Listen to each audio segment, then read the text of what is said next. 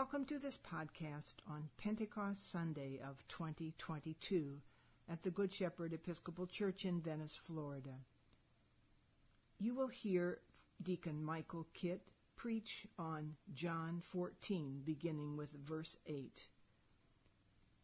As you listen, see if you can answer some of these questions. The questions: 1. What is the event in your life that is most transforming? 2. What did Jesus say on the Mount of Olives that was transforming? And 3. Don't go anywhere until you are empowered. What does this mean?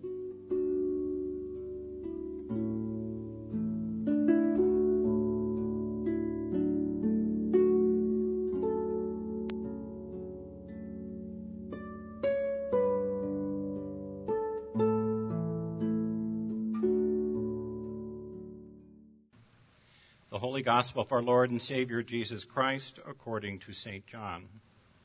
Glory to you, Lord Christ.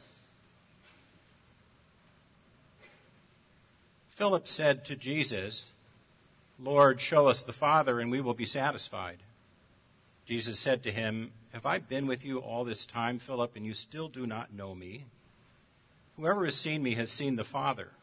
How can you say, 'Show us the Father'? Do you not believe that I am in the Father and the Father is in me?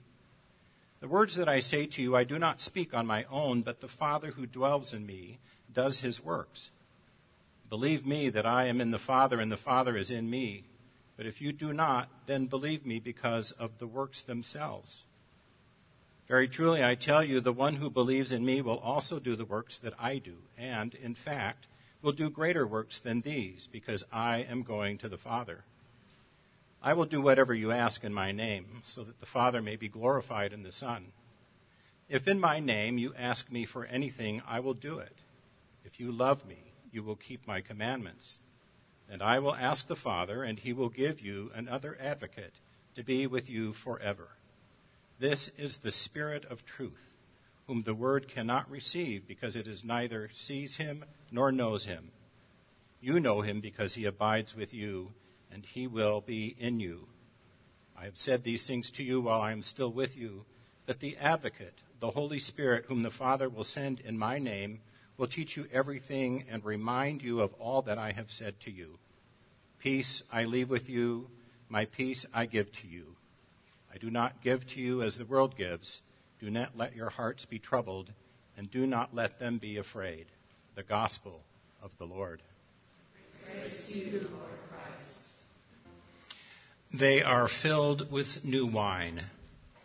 I speak to you this morning on behalf of Father Joe, in the name of the Father, and of the Son, and of the Holy Spirit. Amen. Has there been one defining moment in history that has impacted your life more than any other? If you were to look at the course of your time on this planet, all its events and activities and circumstances and relationships, and the impact that they have had on you, is there any one event that has transformed your life more profoundly than the other?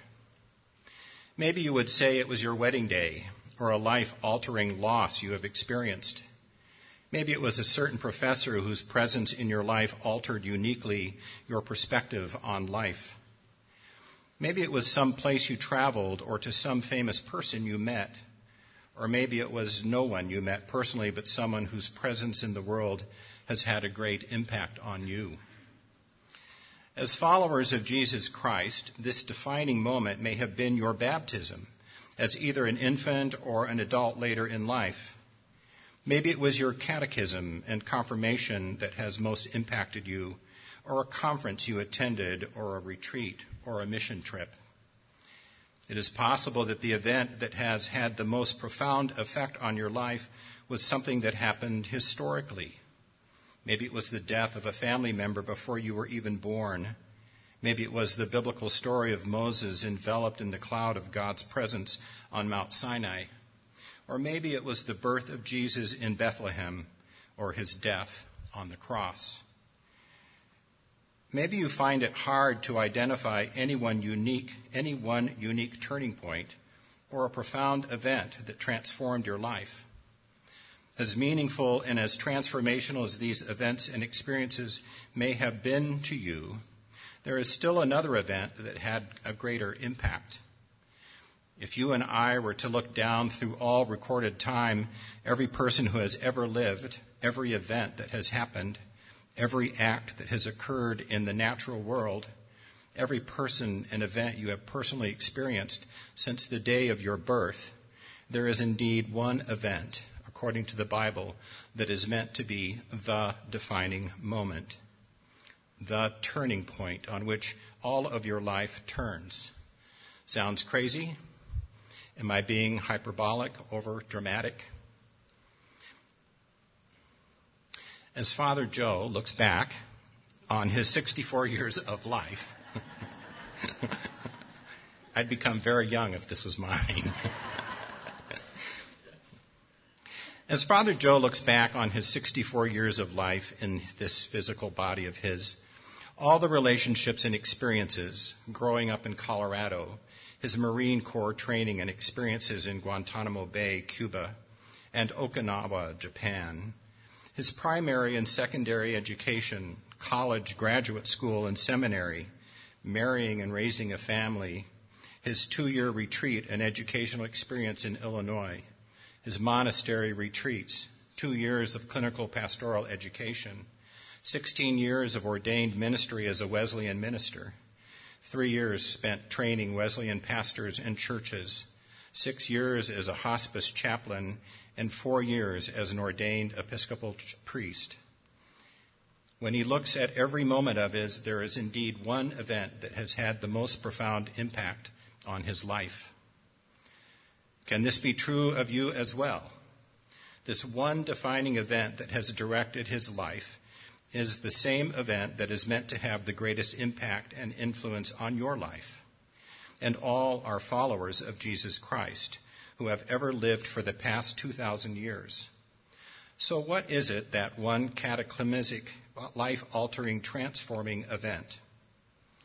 Jesus spoke of it in the last few seconds of life here on earth before he was to say goodbye to his disciples. He stood there on Mount of Olives and spoke of this life-altering event.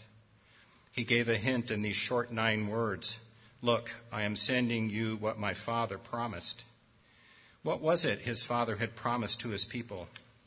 In the next sentence, Jesus says, "As for you, stay in the city until you are empowered from on high." Jesus is speaking of a spiritual empowerment from his Father. As Christians, we speak of God as Trinity, as 3 essence within one, Father, Son, and Holy Spirit. It is an unfortunate reality that of the 3 members of the Trinity, the one that has the greatest empowering impact on our lives, the Holy Spirit, is also the one least understood and assessed. Jesus told his disciples to stay in Jerusalem until they have been empowered from on high by the Holy Spirit. We find it fascinating that Jesus seems to indicate that geographic proximity is important for this empowerment. He didn't say, "Wherever you wander and find yourself, each of you as my disciples will be empowered from on high." No, Jesus told them all to stay in Jerusalem. Don't go anywhere else until you are empowered. Why do you think location was so important? Was it because there was a greater energy force in Jerusalem than in Damascus or Rome? No, the location was insignificant, other than it was convenient at the time. The Message Bible from the book of Acts begins the story this way. On the day of Pentecost, all the believers were meeting together in one place. There was a house of sufficient size for all the believers to gather. The previous chapter in Acts further explains that this room was the headquarters for the disciples while they were in Jerusalem. Here are the names of those who were present: Peter, John, James, Andrew, Philip, Thomas, Bartholomew, Matthew, James, son of Alphaeus, Simon the Zealot, and Judas, son of James. They all met together and were constantly united in prayer, along with Mary, the mother of Jesus, several other women, and the brothers of Jesus. The passage tells us that there were about 120 believers who frequently gathered in this home. There were the apostles, Jesus, Mother Mary, and other women, and interestingly, Jesus' brothers, who had previously not believed that Jesus, who claimed who he was to be. Apparently, the resurrection was their needed convincing proof. So now they were here as well. These disciples were in the upper room spending time in prayer, and they were of one heart and mind. This, to me, is the clue to their empowerment from the on high. They spent time in prayer to God and were of one heart and mind. The Spirit of God will not be active where there is no unity and oneness among the believers. The believers were together in prayer and oneness in spirit. Then we are told, suddenly there was a sound from heaven like the roaring of a mighty windstorm, and it filled the house where they were sitting. Then what looked like flames or tongues of fire appeared and settled on each of them. And everyone present was filled with the Holy Spirit and began speaking in other languages, as the Holy Spirit gave them this ability. It was a miraculous event on that feast day of Pentecost. Some would say that speaking in foreign languages or an unknown prayer language is the evidence of the Holy Spirit's filling in someone's life. But this is not the evidence of the Spirit's filling in our life. As a young Marine, Joe attended a charismatic church in Okinawa.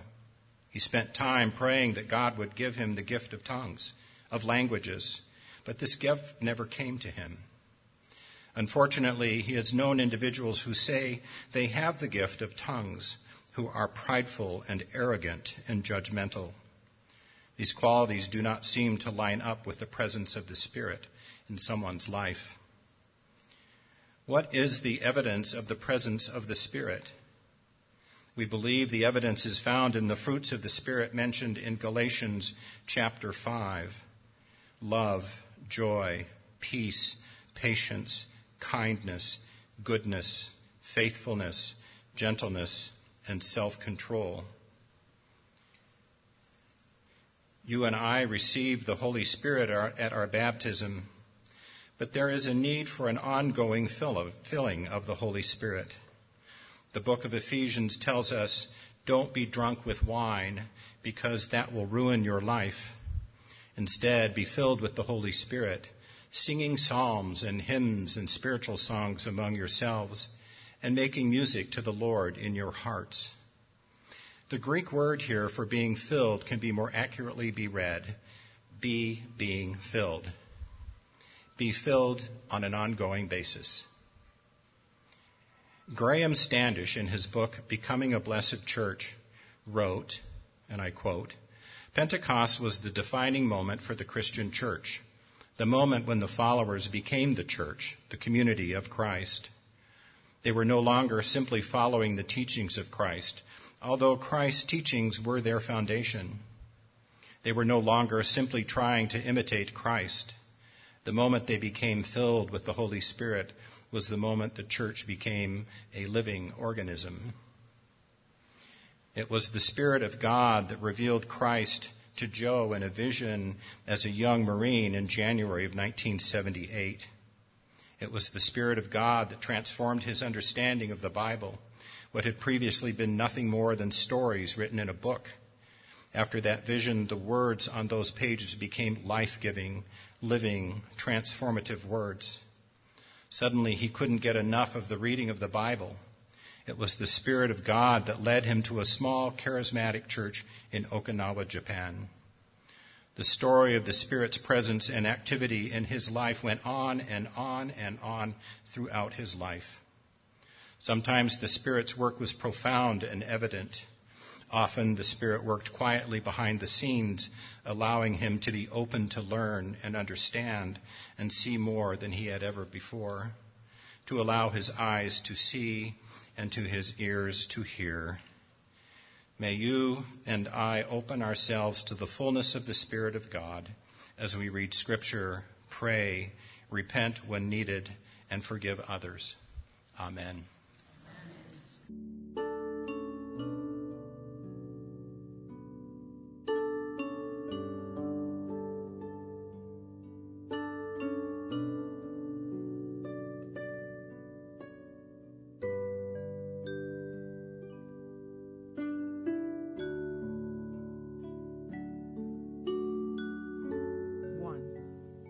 What is the event in your life that is most transforming? 2. What did Jesus say on the Mount of Olives that was transforming? And 3. Don't go anywhere until you are empowered. What does this mean?